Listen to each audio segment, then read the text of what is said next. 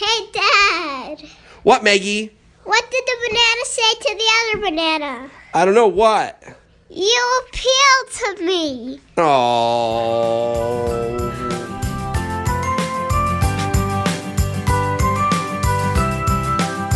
Hello, everybody, and welcome to Engage, a family gaming podcast. This is episode 141, and my name is Steven Dutzman. I am your host, as always.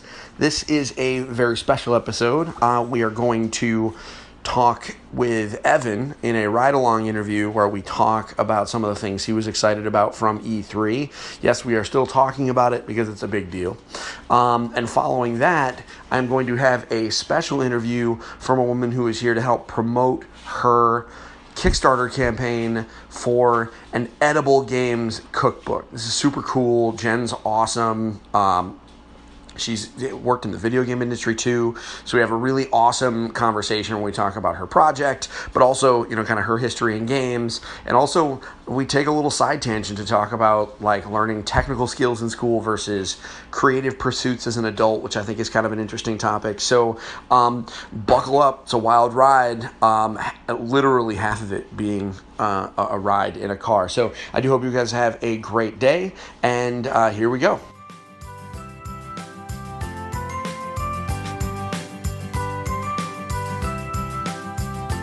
Hello everyone, this is Steven Dutzman. I am the editor-in-chief of EngagedFamilyGaming.com, and this is a ride-along discussion about E3 2018. We are about a week out from when I came back from the show, and this is the first opportunity that Evan and I have had to talk about how he felt about the show.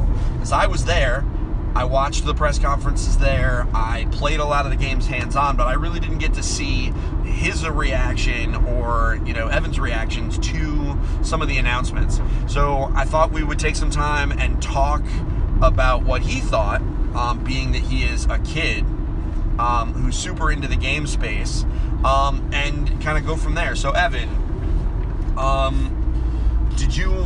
many of the press conferences did you watch? The only press conference I watched live was EA. I watched the Nintendo press conference in bits and pieces, and I heard about it from the podcasts that you listen to. Yeah.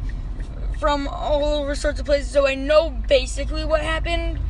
But I felt that I wasn't as E3 wasn't as insane this year for me as it was last year. Okay, I think that's fair, and that's something that we felt a lot while we were in LA, that it was a big show, but for games for families specifically, I think it was a lower key year, just because there wasn't as much. Now, we can get really hype about Smash, and I know we're going to do that in a minute. You have a story that you want to tell. Yes. But we'll talk about Smash in a minute. But, so, you watched EA live. Yeah. And the big piece of EA was Anthem. So tell me, yes. Tell me what your thoughts are right now about Anthem. I think Anthem is going to be awesome, but I know that Mom doesn't think that it's going to be for Jake and Megan because of, the content that we saw. So I'm probably going to have the same restrictions that I have for Anthem that I have with Destiny. I can play it, but I can't play it when Jake and Megan are at home. I think that's probably true. The game is rated T for teen, or at least I believe that it will be rated T for teen, and it comes out February 22nd of next year, at which point you will be almost 13. So I think at this point I am, feeling pretty good about your ability to play that game. What did you think about some of the footage that they showed off, and some of the details they showed? Like, what were the different javelins? It looks like there's 4 different classes. So, Evan, why do you think you want to end up being the Colossus javelin most of the time? Because I'm in games, and most of the time, either a character that has a lot of health and is more powerful towards the end, which is a tank, or I am a character that is throwaway. I can die as many times as necessary, but I will do damage. Okay. And okay.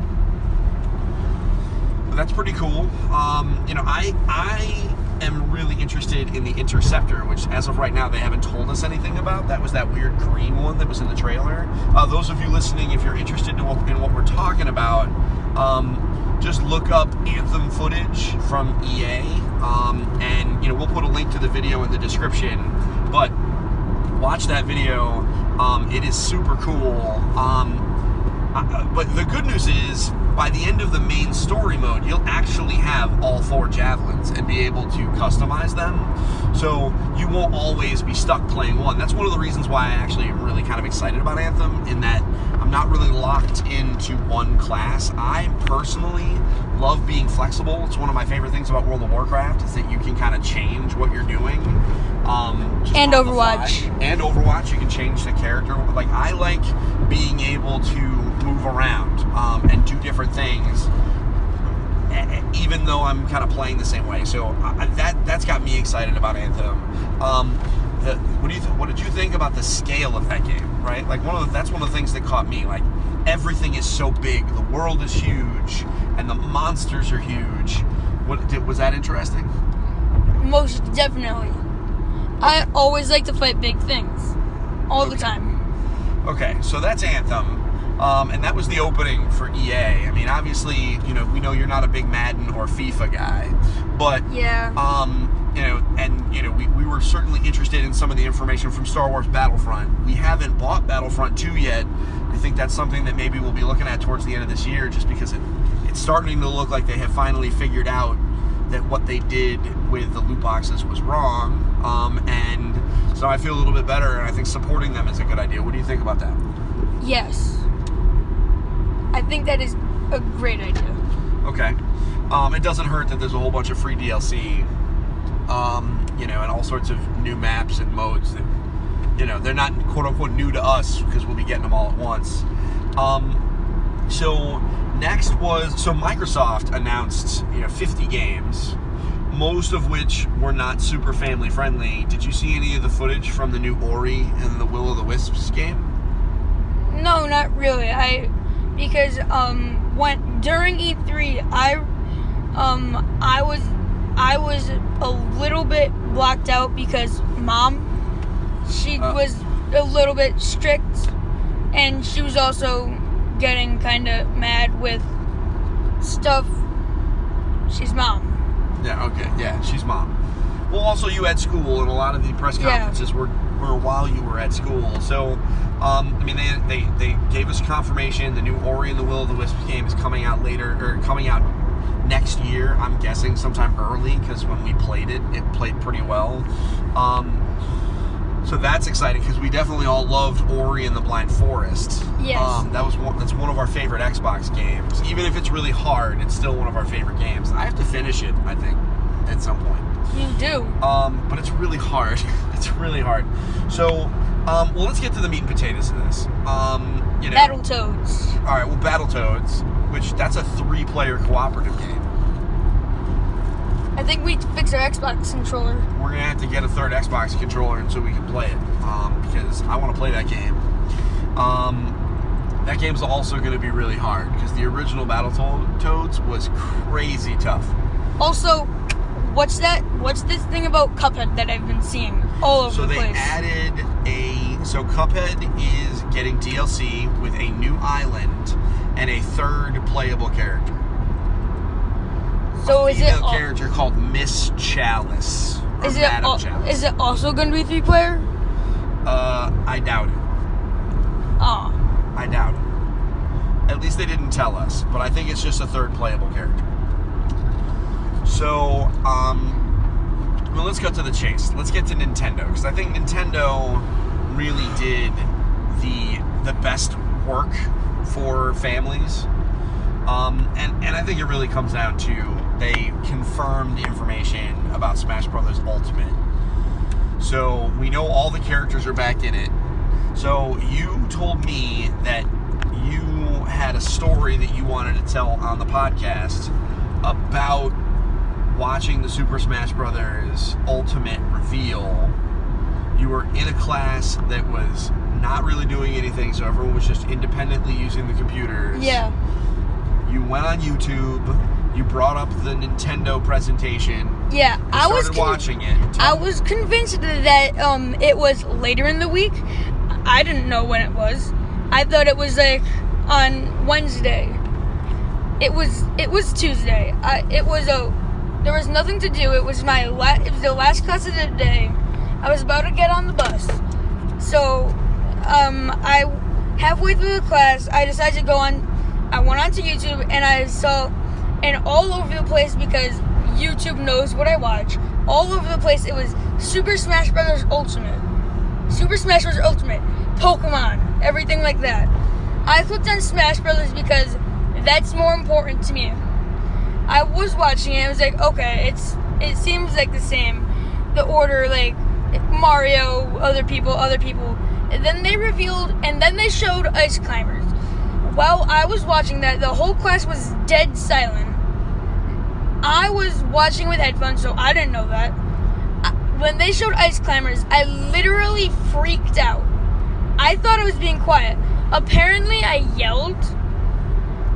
I said, "Oh my God!" I thought I was being quiet. According to everyone else, I was yelling at the top of my lungs. I guess the volume was too high. Everybody was looking at me, and they just kept going on with everything, and I kept getting really excited. No one understood why, and still, after I explained it to them at the end of the class, they were like, "I don't get it. Why are you so excited about Smash Brothers? It's just a video game." Well, they just don't understand. So tell me, you watched the announcements. What specifically about Ice Climbers got you so hyped?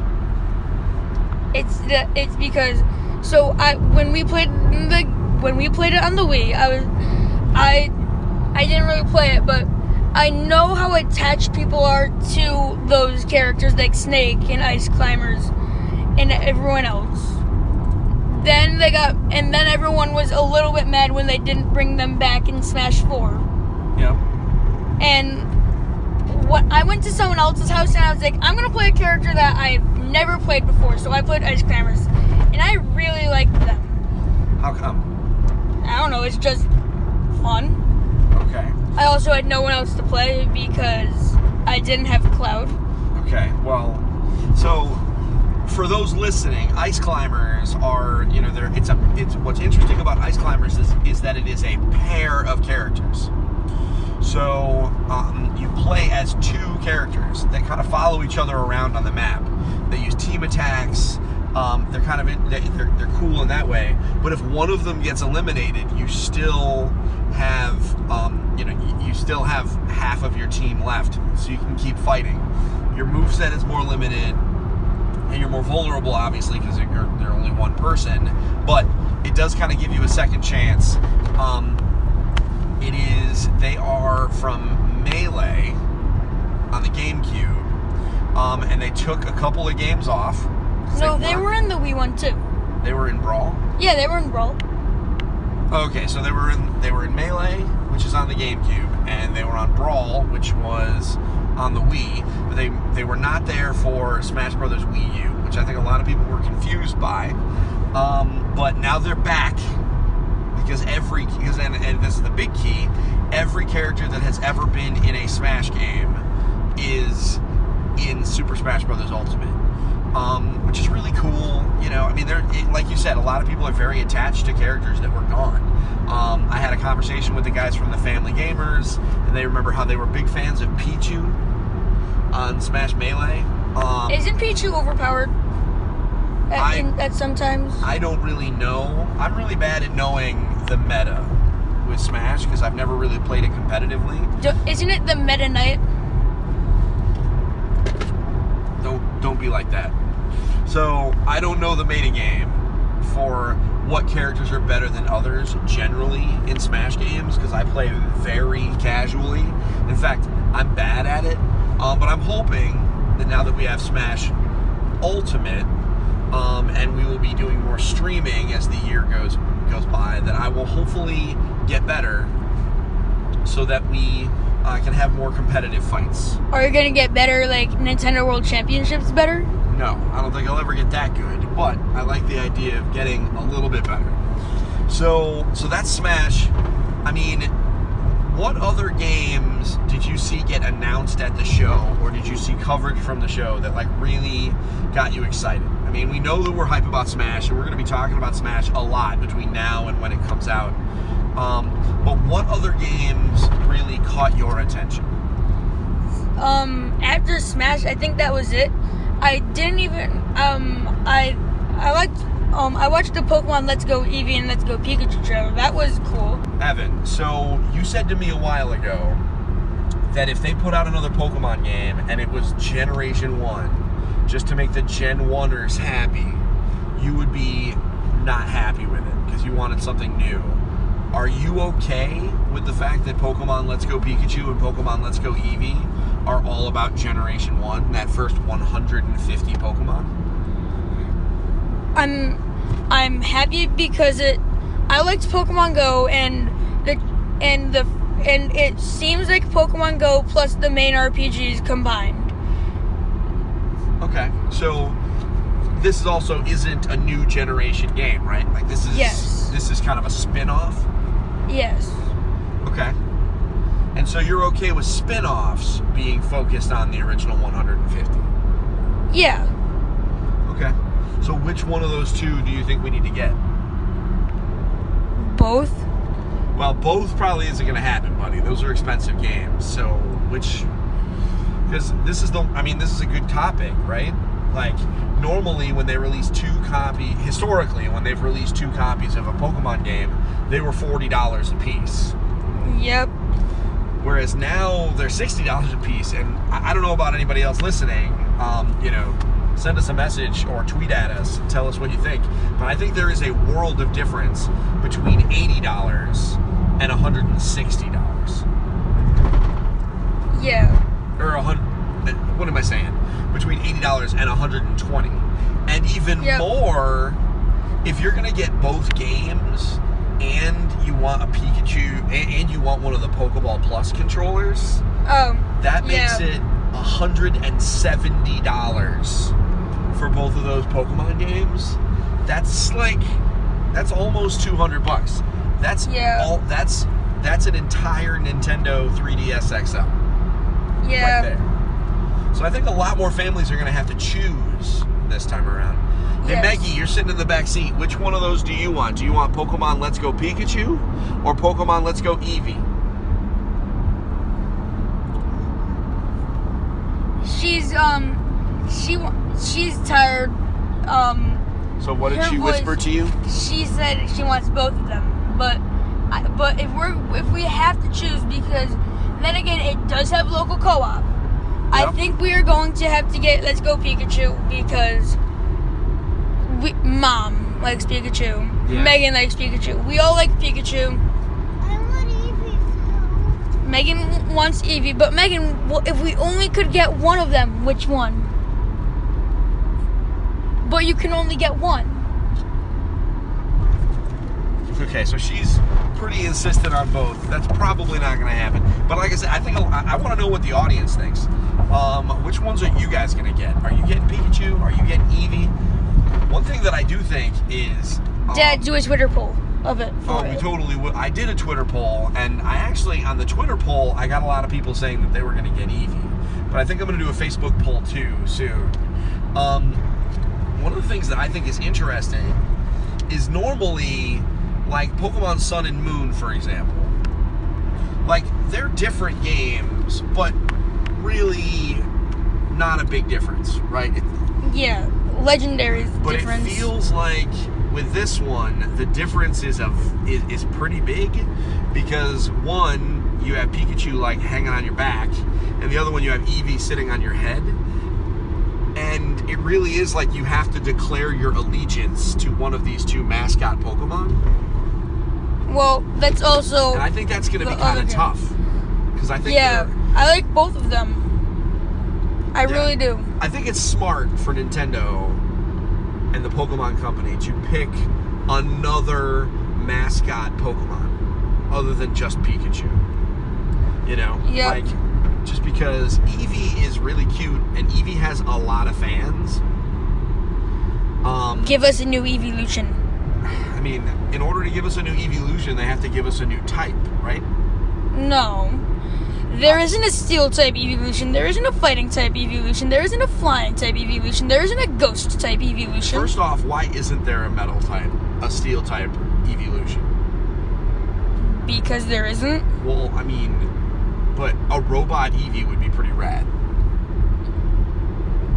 Good point. Am I wrong? And so they just add a new evolution every once in a while. I mean, there's a poison type, right? No. No, the most recent one they added was a fairy type evolution. There is no dragon type either. There's no dragon type evolution? There's no rock type, and there's no ground type either. Wow. There's dragon type. There is not a dragon type evolution. We're going to have to do some research. You're going to have to dig into the YouTubes. Wait, no, that's water. Because we're going to need to write a guide for all the people that get Pikachu, who get the Eevee version. If there are evolutions in that game, were there evolutions in Gen 1? Yeah, Flareon, Vaporeon, and Jolteon. So we're going to have to make sure that we include a guide on how to get those evolutions. All of them? Yep. Well, you're going to have to dig up the details, kid. That's easy. Well, we don't know. We're going to have to do the guide. I know. So, yeah, I think we're going to have to get Pikachu too. I think that's the one that I want. I don't know if I'm going to play this game. I mean, I guess I have to. You haven't played any of the other Pokemon games. That's not true. You're only on the first. You played a little bit of.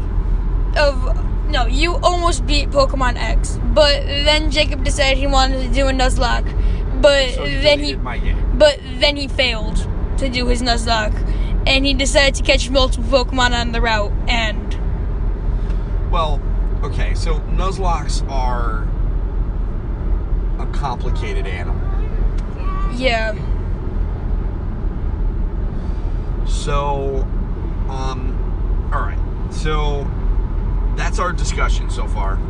Obviously, everybody should keep their eye on EngageFamilyGaming.com for more information. Evan is on summer vacation, so he's going to be helping make some more content for the site and help things. Yep.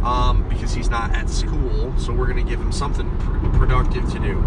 So this has been our ride-along discussion for E3 2018 with Evan.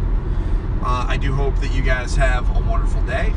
And until next time, get your family game on. Bye now. Bye.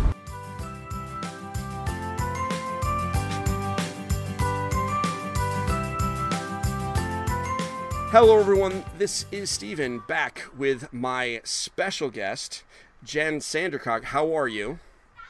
I'm pretty good, thank you very much. First off, thank you so much for coming on our show. I know you have a super busy schedule promoting your Kickstarter, among other things. So thank you very much for that. You're here to promote, other than just talking to me, which everybody wants to do. You are here to promote the Edible Games Cookbook. You want to teach people to play with their food, which... Yes. That is an amazing, just that title of the Kickstarter campaign is pretty amazing. So before we get into talking about you, because you've been doing games for a while, done some really cool projects, tell me about it's not the game, you're making a dozen games. Tell me about your project. What is it in a nutshell? Oh goodness, that's hard to do in a nutshell. God, but I do like nuts. Anyways, it's Sorry, I'm getting distracted by food because that's what I think about a lot of my day. Because the Same. games that I make, Same. yeah, the games that I make are all about food. So interesting ways to play with food. And it's not just about like eating so that that's a reward, like you capture somebody's piece. It's about how does food inform the gameplay. So there's a range of different games for different ages, different baking skill abilities, Sure. and they're all just about food, and you can't play them unless you eat them. Fair enough. And so, obviously, making a board game with food and then shipping it around the world would be a giant logistics nightmare. So as a result, you're making a cookbook. And this way, I mean, you're giving people, not only the games themselves, but the experience of making them, which, as someone who knows a number of people who bake and who, and my wife loves to cook. You can't see me super well, but trust me, my wife loves to cook. And that's half of the process, sometimes more than half of the process, the ability to just make it and enjoy making it and really experiencing people enjoying your stuff. So to a degree, that's just, you're giving people more than just a game. Not to diminish game creation, but I think that's a really neat thing, right? Everyone who listens to the show knows that I have huge respect for people who make games because it's super hard. I'm too dumb to do it. So so you're taking it a step farther. You're teaching people how to really kind of bake and kind of enjoy that experience all at the same time. Yeah, definitely. And I'm trying to make sure I give people options along the way to modify it as well, so that they can do a little bit of game design based on, I'm like, this is what I think could be a great experience, but here's ways to, if you don't want to do the baking, here's ways to shortcut that. Or if you're playing with different players or the group that you're playing with doesn't like particular rules, here's ways you can change the rules a little bit to make them more suitable for your group. Sure. Because, I mean, the first thing you learn about cookbooks is they're just suggestions. Yeah. Right? I mean, that's the first thing my wife told me. She's like, oh, we don't have to follow everything. And I was like, but these are instructions you're supposed to do. And she's like, no, honey, this is how this works. So I imagine that that's going to be the same in a lot of the houses that back this. So you're cruising along towards the finish line. I'm hoping by the time that this comes out, I'm just gravy. I'm so that's my hope. I know you're crossing your fingers. I'm allowed to curse things because I'm not actually involved in the campaign, so I can say all the gushy positive you're gonna do it things. You still have to stress about it. I'm sorry. Such is the life of a creator. So let's talk about you a little bit. We've talked, we'll come back to the games. So I read this awesome write-up while preparing for this podcast that was in Atlas Obscura, which was interesting. So it's not very common that I get to read a piece about a Kickstarter campaign that I'm going to be covering in a non-gaming website. So this was really interesting for me. I'm sure it was interesting for Anne Eubank. She's the writer, because I'm sure she was not the most I doubt she was a huge gamer. Maybe she is. I don't know. She doesn't really talk about it, but it must have been a really interesting experience for her, seeing she looks like she's a foodie. So it said some stuff. So you are Australian. We all figured that out as soon as you started talking. And you were a mechanical engineer, computer science. So you've got like a real techie background. Yeah, I do. And you're making a cookbook. that feels like a voyage. It sounds, and I'm not insulting it. It sounds like there's a voyage that you have taken. Yeah, definitely. I mean, I feel like growing up, the school that I went to very much praised academic achievements, and I was good at that, and I liked doing that stuff, and I liked getting praise. So sure, I just concentrated on the technical things. I felt like that was a really good career path. And then as I sort of went on, I sort of felt like it was less and less for me, and that I wanted to do something a bit more creative. And so I found game design, because game design is kind of a really great marriage between doing creative things and technical things. And then, I like baking. And so then the game stuff merged into, well, let's combine baking and my games, because I like experimenting with things that way.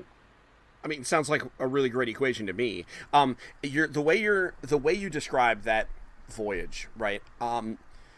That's really comforting to me. And I'll tell you why. So my kids all go to a magnet school in Connecticut, and it is very tech focused. Very tech focused. And, you know, like, they all learn Japanese, and everything is like STEM, STEM, STEM, you know. And my son, my oldest son, wants to be an illustrator. And, you know, my wife and I had been concerned for the longest time. I mean, concern with a lowercase c. Like, you know what I mean? We're not writing letters, but concerned that, you know, pushing, you know, giving him this like strong technical background might in some way impede that ability to be creative. Even though we see that like in his projects that he does at home, and, you know, he draws and all sorts of stuff. But we were concerned. And so hearing that we have this successful person who did all this stuff, and studied techie stuff and is now in a creative pursuit, that's certainly comforting to me. That maybe we did not break my kid, is what I'm saying. So there's hope. No, I mean, part of me somewhat wishes that I'd worked out that I could do a creative career earlier on in my life, but then I kind of wouldn't be me, and I probably wouldn't have found the way that I have. So yeah, you know. Sure. Well, speaking of a reasonable marriage between technical and creative, you have a producer credit on a video game called Thimbleweed Park, which is something that we have talked about briefly on this show in the past. It's not exactly for kids, but it is an adventure game, which I enjoyed a great deal. And, you know, nobody reads the credits at the end. I'm going to start because I have found that I just accidentally am talking to or running into people who made or were involved in the creation of some of my favorite things. So Thimbleweed Park's an adventure game with a really interesting art style. It's kind of like a send-up of, you know, Maniac Mansion and like those point-and-click adventure games in the past. How was it working on that? It was amazing. Yeah, I really loved it. One of the reasons I'm in the games industry is because I love point and click games back in the, late 80s, early 90s. Sure. And so to be able to work with some of the people who made some of the games that I loved when I was younger was really awesome. And they were very inclusive, and like I was a bit worried because I was newer to the industry. And then even though like I'm now almost 10 years in the industry, it was still new compared to people who've been making games since the 80s. So yeah, it was awesome. And like, it's funny because, you know, we have put the game as being like 13 plus sort of thing, but we get stories from people who've played with their children. Oh, yeah. And it's worked out really well. Yeah, I mean, there's certainly stuff that would probably go over kids' heads. Yeah, no, yeah. I feel like a lot of people have been playing the game how we really intend it, which is multiple people kind of contributing, only one person controlling, and everybody else going, hey, how about you try this? How about you do that? Oh, I agree. I throw out the not necessarily for kids. I do that for just about everything that ends up getting a T rating for the ESRB, because when it all comes down to it, I mean, it's just media. So, you know, I know plenty of parents that let their 10-year-old read, I know plenty of parents that let their 10-year-old read, what is it? Oh my goodness, I lost the movies. Either way, it doesn't matter. It's okay. This isn't a movie podcast. I let my 12-year-old play Destiny. And Destiny is, you know, an intense shooting game, and you're shooting aliens and stuff. But because they're unambiguously evil, I let him shoot them. But we don't let him play Call of Duty because those are actual human beings. So like we make that decision in ourselves. Everybody's up to and makes those decisions themselves. So I certainly enjoyed Thimbleweed Park. I laughed. There are very few games that like really make me laugh when I then go, man, maybe I shouldn't have laughed at that because it's a little dark, and then I'm like, well, whatever, I'm gonna laugh at it. So you mentioned point and click adventure games, which I have a fondness for as well. Is there one from your childhood that sticks out as, you know, something that really influenced you? I mean, I guess like the Monkey Island series, as well as Leisure Suit Larry. I was a big fan of Leisure Suit Larry. So. You know he's back. They're making a new one. Yeah, but I mean, as far as I know, Al Lowe, the creator, has nothing to do with that. Yeah, he doesn't. I'm gonna trust it. Also, is it? I mean, as two, like, grown-ups who interact with the video game industry, I don't know if Leisure Suit Larry really has a place in 2018. Maybe not. I don't know. Yeah, I mean, at the time for me growing up, like, it was, I don't know, it felt like I was doing something somewhat dodgy that I shouldn't be, and I was learning a bit about the world, and the story was fun, and I actually found it kind of empowering as a woman because he was kind of so terrible, and he kind of got his comeuppance in most respects for it. But yeah, I don't know if these days, particularly with Me Too, it seems like I don't know how they're going to make that work. Yeah, I mean, especially since the original creator is not involved, right? Like, it's just the license. And my fear is that you take that theme and you just, and they're just like, well, we're just going to go bananas. And man, that it could go horribly wrong. I mean, who knows? I'll give them, fine, maybe it'll be great. Maybe it'll be great. And hopefully it is. But could also be a dumpster fire. But, you know, we'll all find out. So, so you made some video games. You made Thimbleweed Park, by the way, great. And you actually bring it up in your Kickstarter because that's relevant, because Thimbleweed Park was a Kickstarted game. And you did a lot of the, you know, you handled a lot of the back end stuff as far as the Kickstarter. So, like, this is your first Kickstarter, but it's not your first Kickstarter, if you follow. Yeah, basically, yeah. So, yeah, with Thimbleweed Park, because we were a small team, I did a lot of stuff, you know. So, I mean, I started on as a coder designer, and then I started doing producer stuff, and then because nobody else was doing it, I was like, hey, I'm going to take over looking after the backers and making sure we get things to backers, and that was really fun and very fulfilling. And I still do the Thimbleweed Park social media at the moment, so if any backer has a problem right now, I'm addressing that still. Not that there's any backers who have problems anymore. It's more the ones who. Yeah, it's more like, you know, it's almost like community management at this point. Yeah. Which, yet another creative hat that you have to put on, because community management is like part-time content creator, part-time project manager, part-time customer service. Part-time logistics manager, because at one point you were probably basically just a UPS office at your desk. Well, we got Fangamer to do the fulfillment. Oh, you did. All right. Yeah, we didn't do fulfillment ourselves. There was like 17,000 backers. There was no way. I mean, a lot of that was digital, but we did have a lot of people getting boxes, and we couldn't do that ourselves. Let Fangamer do it. Well, hey, you know what? Good. I mean, you had to deal with them, though. So, but still. But they were lovely. I loved dealing with them. Oh, they are good? They're good?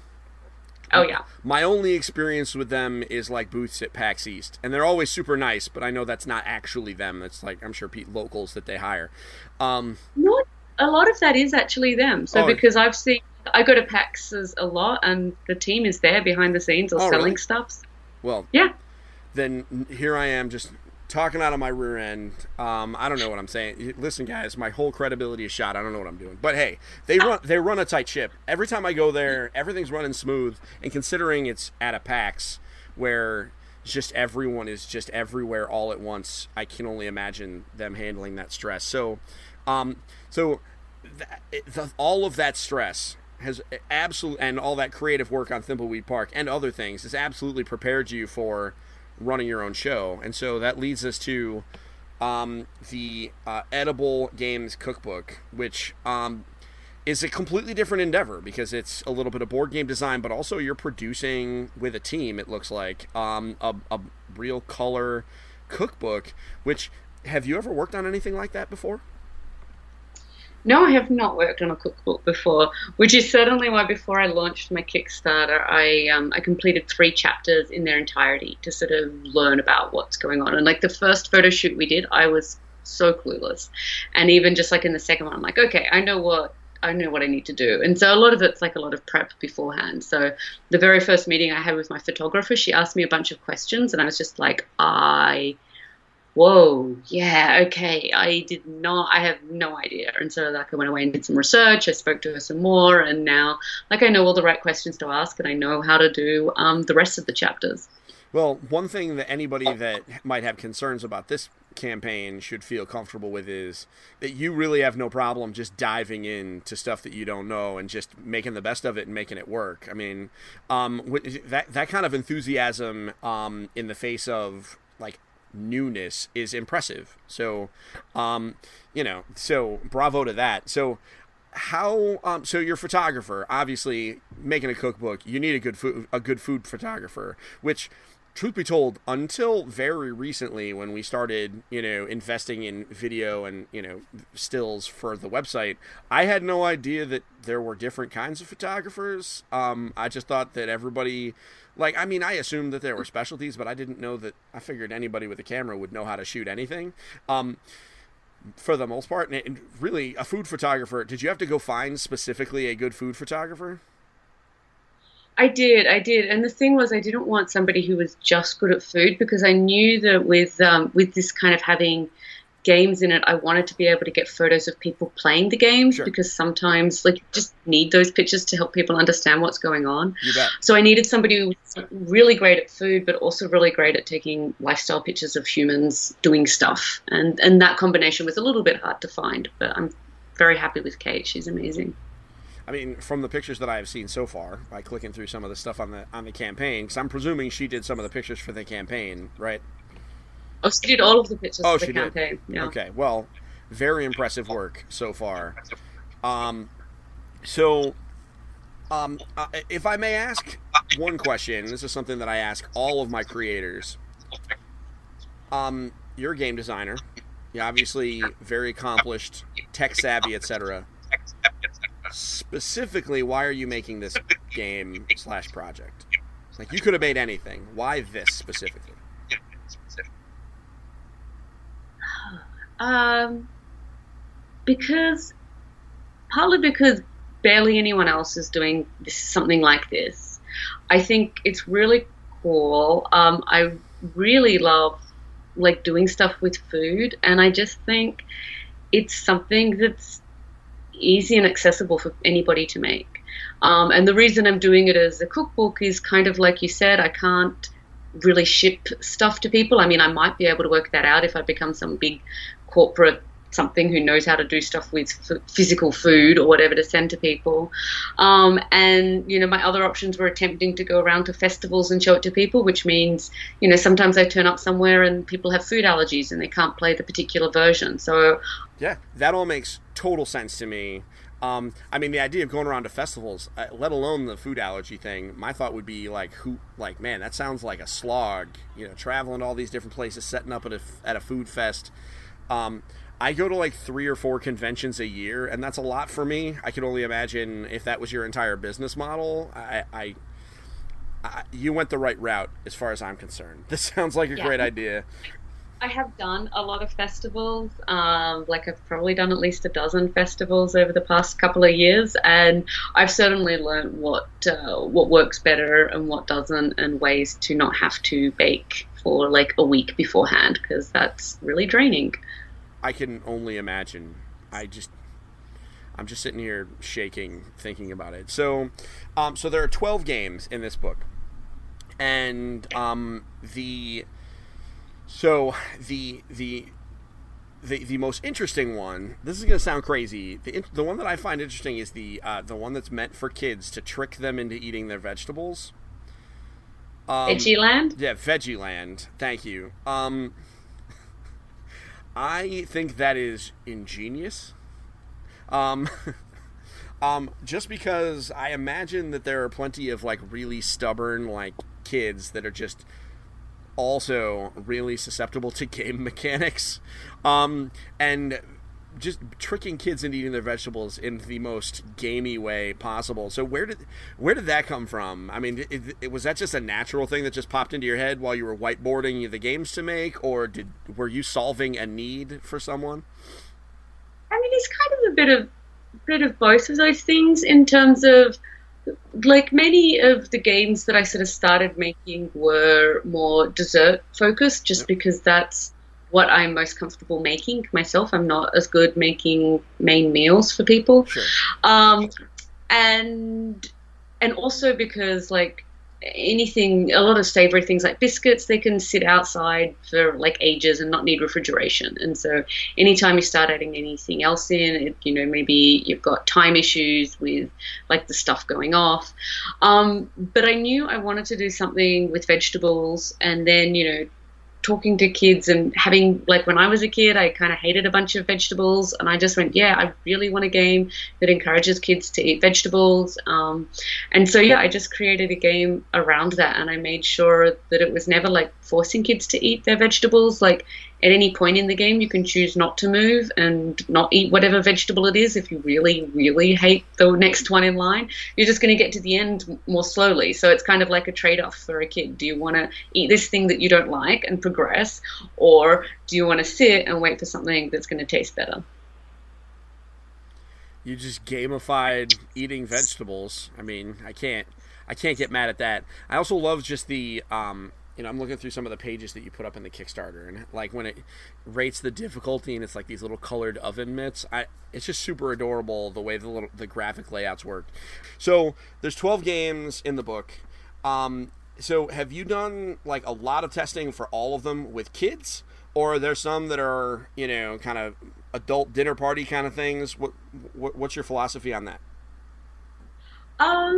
So where I am at the moment, I don't have access to a lot of kids to torment. Sure. Play. So they definitely have been more focus tested with adults and stuff. Sure. But I have had chances to play with kids, and going forwards with the book, I definitely want to try to reach out to more children, more parents, to make sure that what I'm, for games that are specifically targeted at kids, that they work for kids. Awesome. That sounds great to me.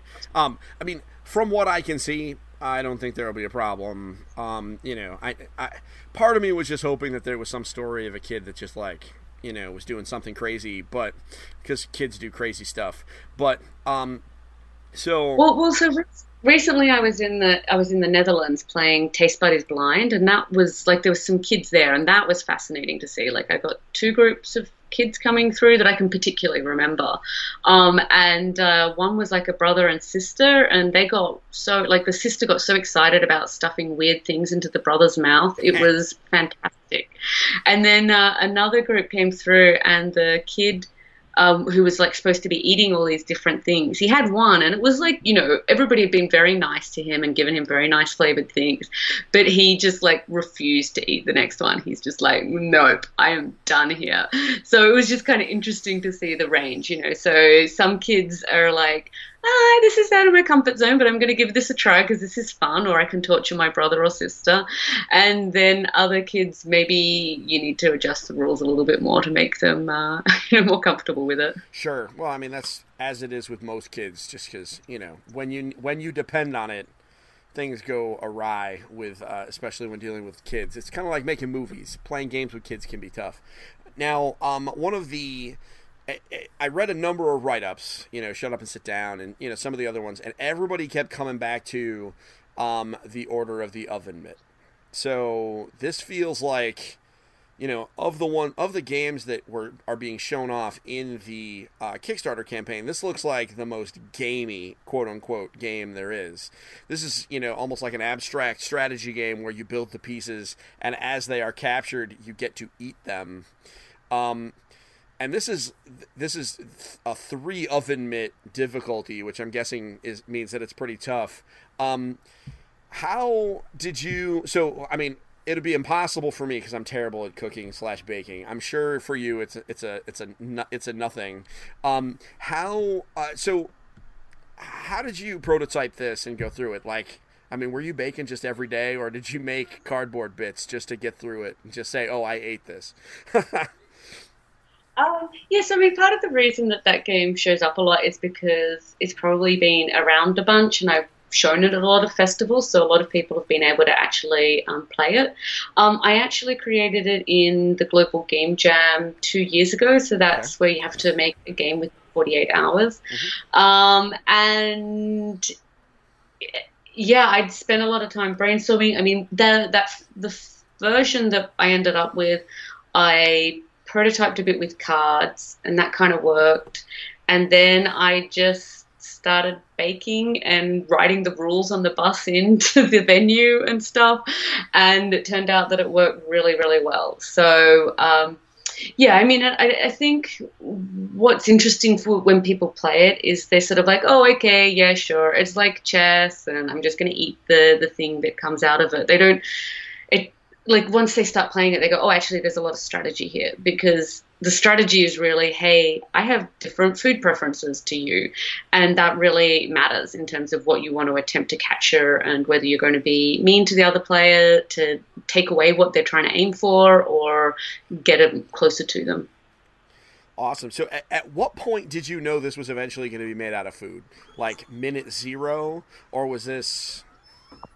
I was minute 0. So, yeah, I mean, I went into the Global Game Jam knowing I wanted to make an edible game. So I'd already started making a couple of edible games at that point. Oh, okay. And I was working full-time on Thimbleweed Park at the time. So I was like, oh, well, look, I'm going to take a weekend. I'm going to make an edible game. We'll see what happens. And it turned out it was really awesome. So That's what I mean. It looks that way to me. I mean, you did win there was an award that you got from the Indiecade. At least that's what the campaign says. Which is, it does not really surprise me now that I see it. It's just crazy. This whole idea of a game jam, and if we could like pause on that for a moment, because I think that's something we haven't talked about on my podcast for a while. So newer listeners. So a game jam, tell me if I'm crazy. This is where a bunch of lunatics get together, and torment themselves over 48 hours and make a game. So the way I approach game jams is not to torment myself. I say, okay, I am going to sleep a minimum 6 hours every night, if not 8 hours a night, and maybe I'll sleep in the mornings. I don't care, and I'm just going to make a game within like way less than 48 hours, basically. Okay. So, because if I kill myself and like I've got a full-time job, I'm never going to survive on Monday. It's just not worth it. So I just do it a bit more casually. So you are, thank you, my son, for slamming the door at the top of my office. I'm in my basement. That's where my office is. And so I'm regularly, I have a guest appearance from my basement door. Forgive me. So, okay, so you're a reasonable human being is what you're saying.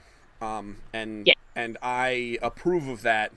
I think of it almost like LARPing, because I used to LARP. I still do quite frequently, but back when I was in my 20s, it'd be like I could stay up all night, and I would see the sunrise, and everything would be fine. And now that I'm like an old dude, like I just want to go to bed early, I want to sleep in, and I can't be bothered because I don't want to, I've got to go back to the day job that I actually care about, because I need to like feed my kids and my dog.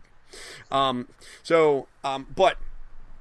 I'm sure like on the average, more people are closer to what you do than like the insane stories we hear about people that sleep for a half-hour shift every like 10 hours and punch out a mobile game.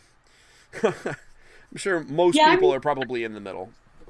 Yeah, I've done a lot of game jams, and there are the crazier people, and like often they burn out and they don't end up making anything that they're happy with, and they just struggle to survive afterwards. So yeah, earlier this year I actually did an even more intense game jam compared to normal. I did a train jam, which is where everybody gets on a train in Chicago and catches the train to San Francisco, and they have to make a game on the train.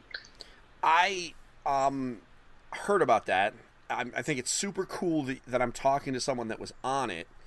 There is a similar one that is for bloggers and writers, and I like super want to do that. But the general, that is my wife, has advised me that it's not a great idea. But one day I'm going to. It's like bucket list level stuff. Just because I think that idea just sounds like, first off, I just think the idea of the train ride just seems kind of interesting because I've never taken a train ride that long. A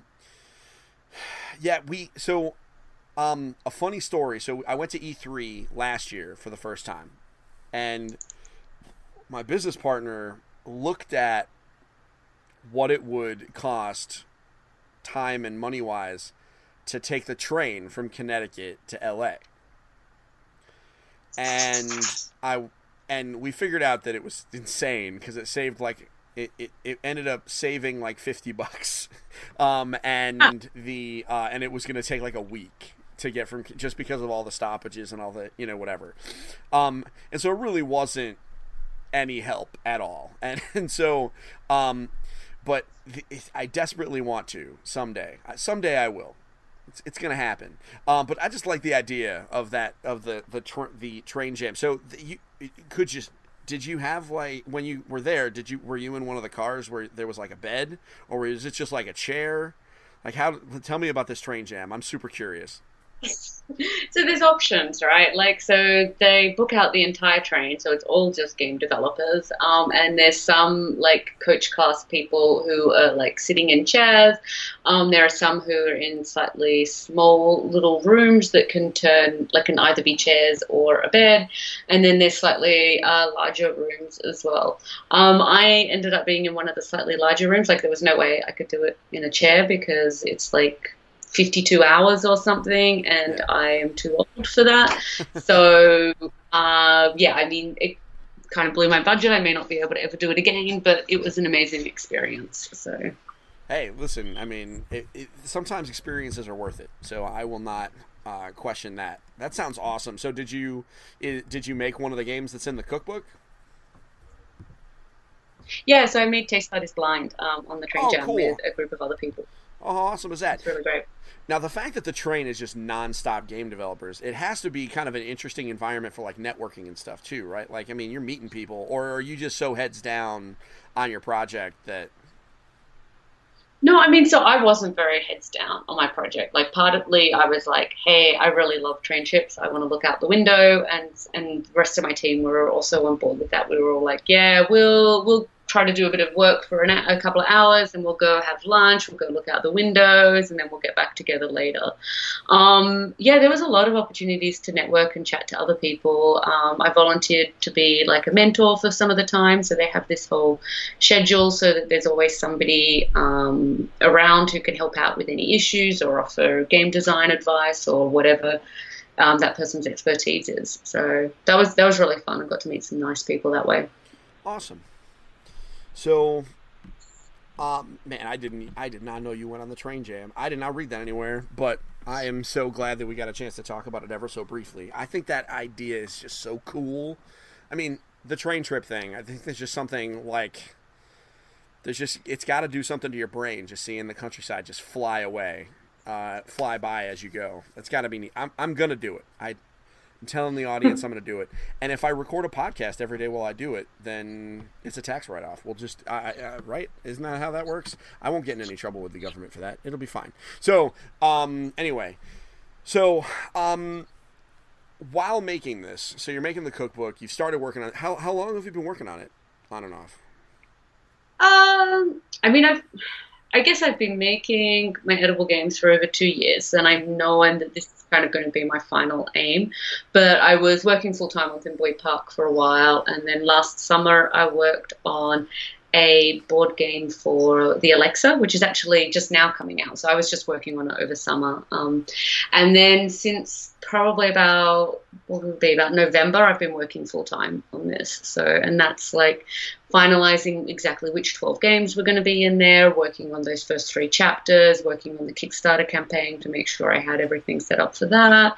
It's just been a lot of work getting all of that done. So I'm hoping that I will fund, and then I can just actually keep working on the games, because that's what I'm best at. I am not so good at this part where I'm trying to fundraise. I am really good at making the games. So I get that. And you know what? I've talked to a lot of Kickstarter, creators over the years. Engage Family Games has been around for about 5 years. So I've talked to a lot of creators, and that is the one part that a lot of people get kind of stressed out about, because you're a creative type, right? So you want to get heads down in the dirt, making your thing, whether it be a board game or a video game, or in this case, kind of, a board game, but more than that, because you've got graphic design and layout and, writing, stuff that is kind of extra layers on top of it. And fundraising was never part of anybody's, when we all signed up for this, fundraising was not what we ever wanted to do. I struggle with the same thing, right? Like, we have a Patreon, and, it's tough for me to, sometimes bring it up, just because it's not necessarily what I signed up for. However, so I fully empathize with those feelings, and I do. I want you to fund so you can do this and then sell 1 million books, and then you can just make another one, and you just do this for the rest of the time. That sounds great to me, because I can't wait to have this book in my hands and take a look at it. So we've got 12 games. How do you? So I talk to a lot of creators that have one game and it's their baby, and it's so you have 12 games, and you had to decide on what 12 to get in there. So you have more than 12 babies here. Like, how do you narrow it down to like your 12 favorite children? So I guess it's like some of the ideas that I have just won't work as well in book format. Okay. So it's like trying to work out what's going to work in book format, what's going to give me a range of different games, so it's not like all games that are very, very similar. So yeah, at the end of the day, it's like I've got more edible game ideas that I want to work on, but these 12 are really great. And at some point I just had to call it and go, these are the 12 that it's going to be. And yeah, everything else will have to wait until something else happens. Sure. Really, that was kind of the answer I almost expected. But I just wanted to hear it. I didn't know, I mean, was there a game that was like right on the bubble, like a number 13, where you were like, sorry, bro, I love you. It's not you, it's me, and then just get rid of it? I mean... Well, so actually, I mean, if I fund, my very first stretch goal will be a 13th game, a Baker's Dozen. Baker's Dozen. Oh, man, it's so perfect. Oh, I know. Man, that's so perfect. I know what that 13th game will be. So I really, really hope I not only fund, but I manage to reach my first stretch goal level. So, yeah, but other than those like ones that I have, I do have some other ideas for games. Like there was one that I wanted to do with beverages or liquids that wasn't like about a drinking game, about getting drunk. And then there was a game I was considering doing where it was like kids versus dogs, like it was a very silly game where, I guess, kids and dogs, there's a lot of things that both of them will eat. So why don't we try to play a game where we test the noses against the brains? Sure. Tell me that your 13th game is called A Baker's Dozen. Is it actually called A Baker's Dozen? No, it isn't. Man, all right, that's fine. That's fine. It's a lost opportunity, and as long as you admit that it's a lost opportunity, I'll accept that. Well, except you could do it with it's a game with cakes, with a cake, and you could do it with 13 layer cake. All right, so that's a big cake. That's an aggressive cake. All right, that's fine. That's fine. The fact that there's a thing with lots of cake, because I love cake. Hopefully we get to that so that way I get to play it. But maybe whatever, we'll be fine. But here's what I really am really excited about, and tell me if this, like, when this book funds, which it damn will, it will. I feel it. I'm feeling positive.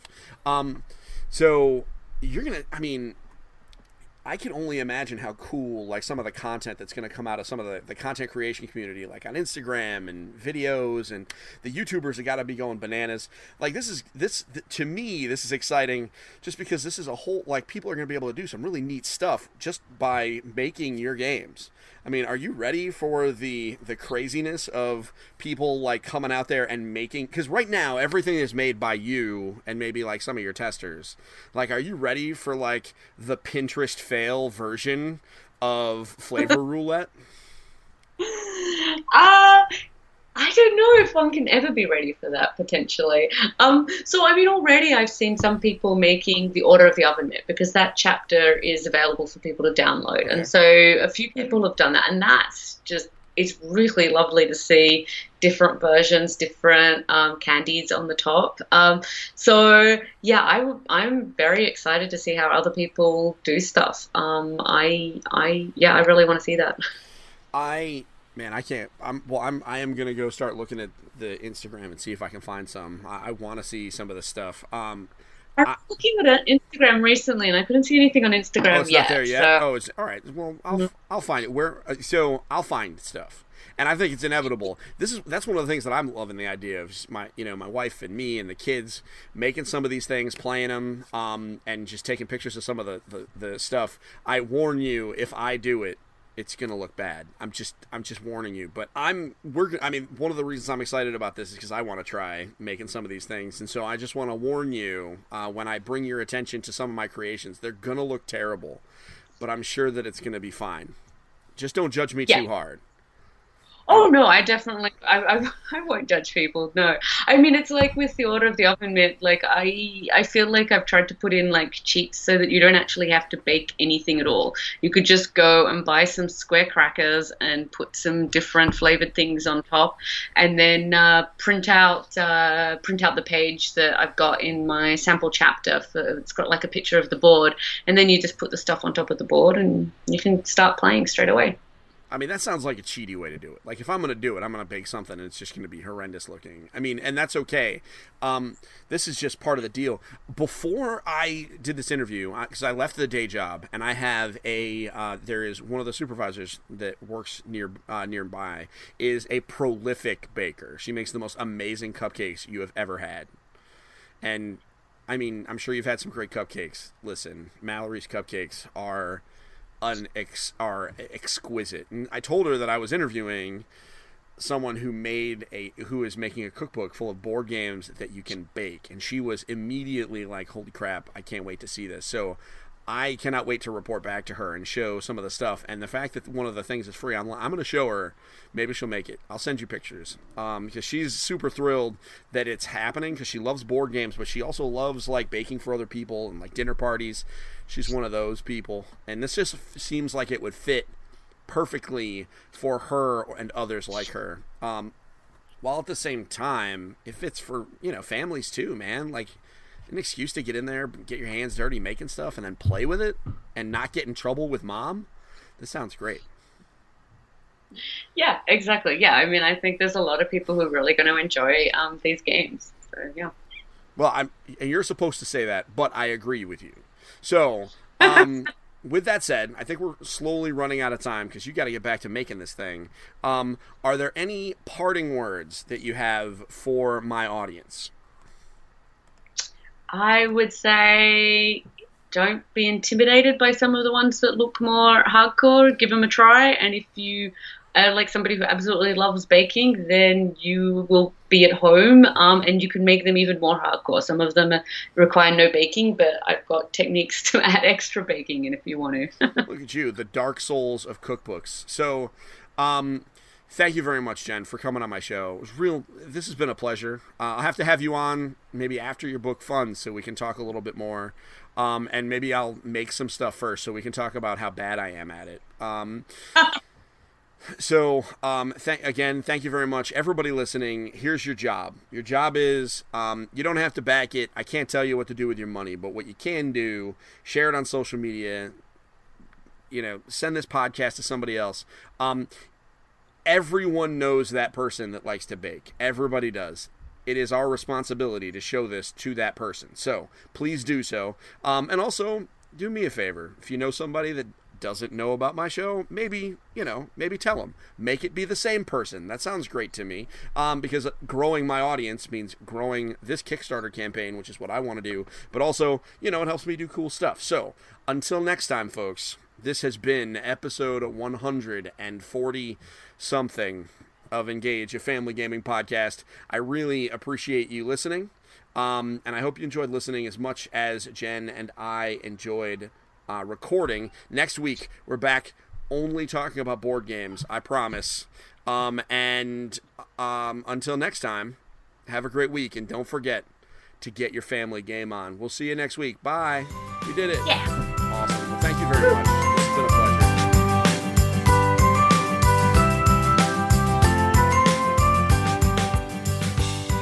Thank you for listening to Engage, a family gaming podcast. Thank you for listening. Thank you for listening. Tune in next week.